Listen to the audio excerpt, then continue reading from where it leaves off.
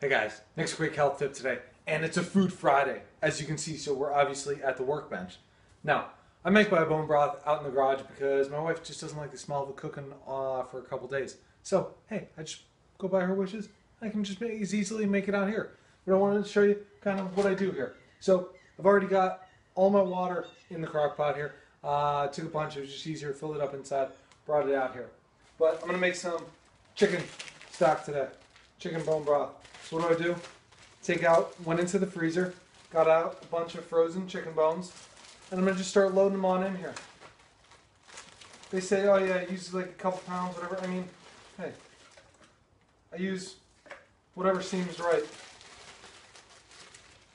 And to me, I'm just using all these loose pieces. There's one more back in here. I have one in here already. But hey, I think that seems pretty good. I go over to another bag, grab some chicken feet as well. Really nice, great for the gelatin. Where can you get these? I get mine in my farmer's market. Let's go with 4 of these. Yeah, there we go. There's 4. 4 chicken feet, 2-3 pounds of bones. Super simple. What do?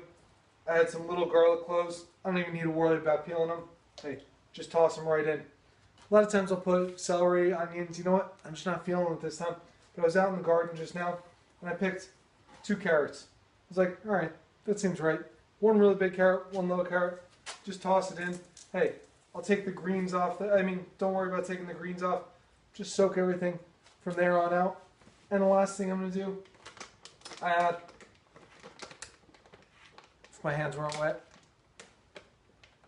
there we go, some salt. Again, I just have some, this is very coarse Himalayan salt, so I just put a really nice sprinkle of that in there. All I do from there, cover it up, plug it in,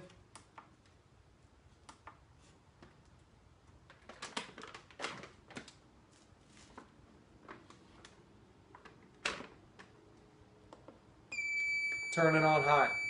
It's really simple. That's all you got to do. For my chicken stock, I'll let this go for about a day. My beef stock, I would go a little bit longer. But from here, I'll just bottle it up. What I'm going to use within a couple days, I'll just start drinking, I'll start cooking with. The rest I'll just freeze. It's really simple. Get some wide mouth jars, and you're good to go. But that's really all it takes. From here then, I just strain it, and I'm done. So, a couple minutes that I took to do this, that was it. There's really not much more that you have to do. Just keep your chicken bones in a bag in the freezer. When you're ready for them, toss them here. You do this once a week, every other week, and you've got stock for a while. So, if you want more quick tips like this, head over to my website. Sign up for the newsletter. While you're there, take your free brain health quiz because stuff like this, awesome for your brain, awesome for the body, really keeps you functioning. You want to find out more like that? Check out my 4 morning secrets to perfect brain health.